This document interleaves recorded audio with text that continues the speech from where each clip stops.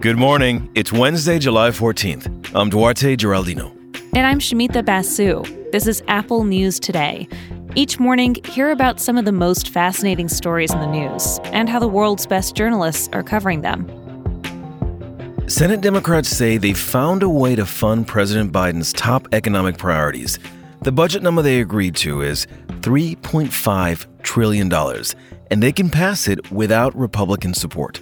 CNN has the details of the bill. Democrats say this money would go toward expanding Medicare and the child tax credit. The bill could also potentially change the immigration system and tax code. In order to pass, this bill is going to need support from all Democrats. President Biden is expected to talk to Senate Democrats today.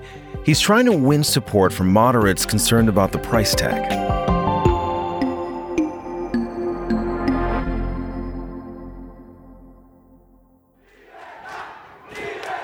Cuba has seen some of its biggest demonstrations in years.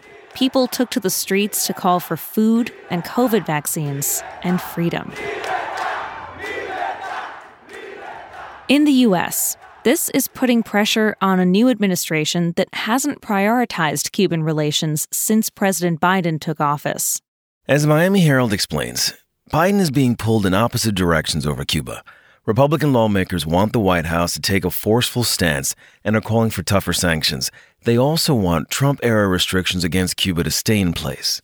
U.S. policy toward Cuba has changed over recent presidential administrations. The Herald walks us through the history. The Obama administration took steps toward normalizing relations with Cuba, but Trump reversed those policies. Biden pledged to reverse those reversals, potentially including restarting cruises and commercial flights, but he has not given specifics yet. While the GOP is urging a hard line, some Democrats are arguing for historic change. Some on the left, they're calling for an end to the U.S. trade embargo on Cuba. It's been in place for decades now. The White House has offered support for the Cuban people, but said little about potential policy changes. A country that drew little attention from the administration so far is now proving difficult to ignore.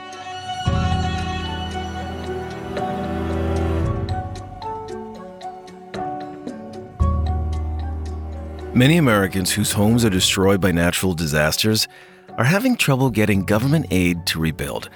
This is an especially big problem in the Deep South. That's where a legacy of discrimination left some black homeowners unable to prove they own their property. People are getting trapped in a bureaucratic nightmare that's preventing them from rebuilding.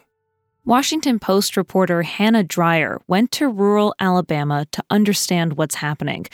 She talked to black people who live there, whose homes were destroyed by a string of powerful tornadoes in March. Dreyer told us what she saw on the ground.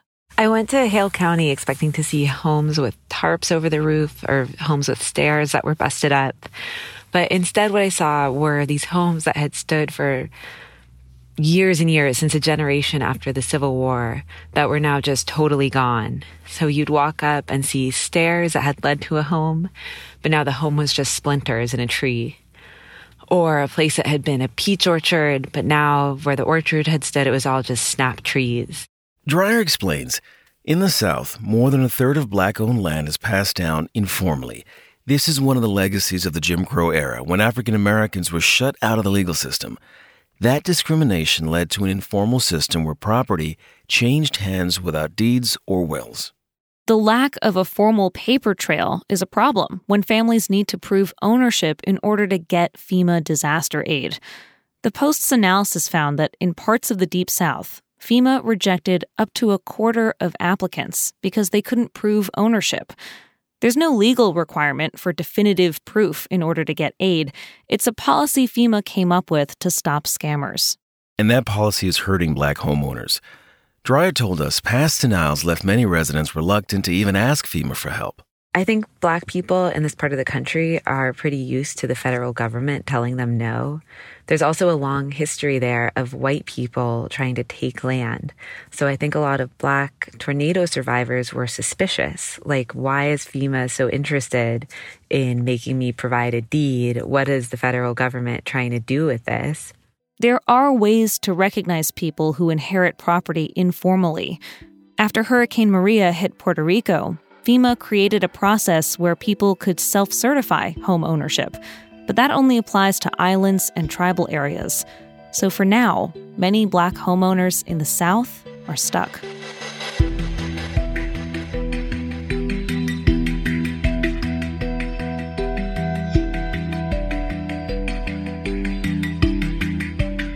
An estimated 1.3 million adults in the U.S. have something in common with Britney Spears. They're living under a legal conservatorship. That means someone else has been put in charge of their finances and their daily life. The next hearing in Spears' case is today, and what's happening to her has put renewed focus on a conversation that's been happening for a long time among disability rights advocates who say conservatorships can be abusive. Now, a diverse group of national politicians is calling for reform. Not all problems can be solved at the federal level. States have primary control here, but lawmakers say Congress can still take action. Political reports on how both sides of the aisle are jumping on this issue, from Elizabeth Warren to Ted Cruz. Conservatorships are designed to handle the affairs of people who have difficulty doing it themselves. But in the wrong hands, these legal arrangements can be tools for stealing and abuse. The victims are often older people.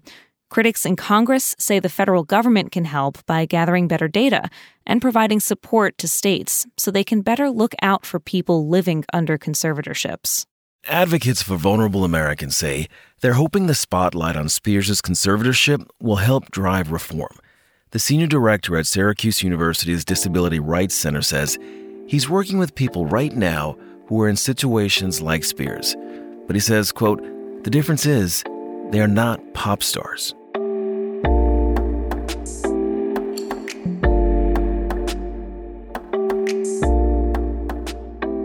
The cyclists in this year's Tour de France are nearing the finish line, but there's one unofficial rider who's already done.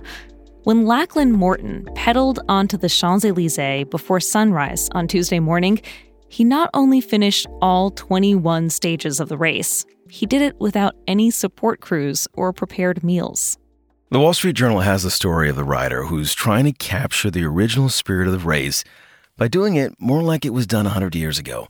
And so Morton slept in a sleeping bag. He ate food he could buy at rest stops and gas stations along the way. And when his clip-in cycling shoes were hurting his knees, he tried riding with sneakers. He eventually used a pair of modified Birkenstocks that became his signature look for the ride. Yeah, Morton was not trying to make it easy for himself.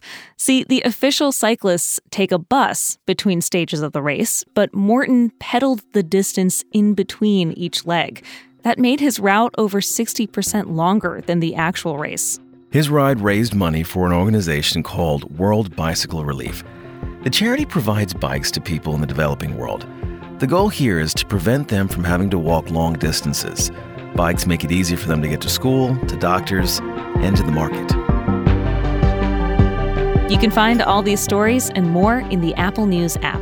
And while you're there, check out some of our audio stories. We'll talk with you again tomorrow.